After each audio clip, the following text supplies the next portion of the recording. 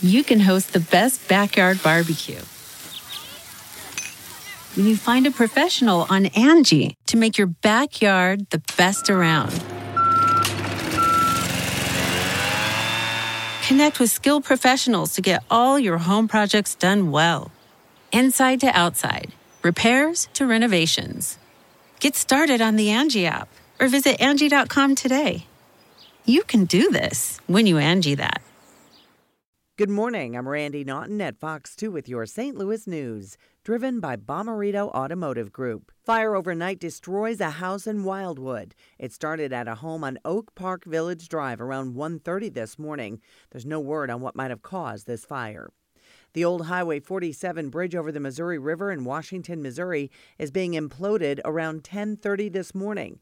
The new bridge will be closed to traffic for about 2 hours.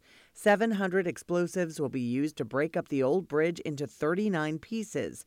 The river will be blocked for about 2 days. People can watch the implosion from Rennick Riverfront Park in Washington.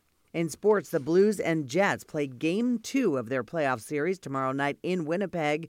Game 1 last night, third period, the Blues trailing 1-0. Colton Parayko passes back to David Perron, who shoots the puck into the back of the net. It ties it up. The Blues hang on to win Game 1 of the series 2-1 over the Jets. From the Fox 2 Weather Department, hang on to your hat today. The wind is the story with gusts reaching 25 to 45 miles per hour. It will be warm with temperatures near 80 degrees this afternoon. Then a strong cold front moves through from late afternoon to early evening, bringing some fast-moving showers and thunderstorms.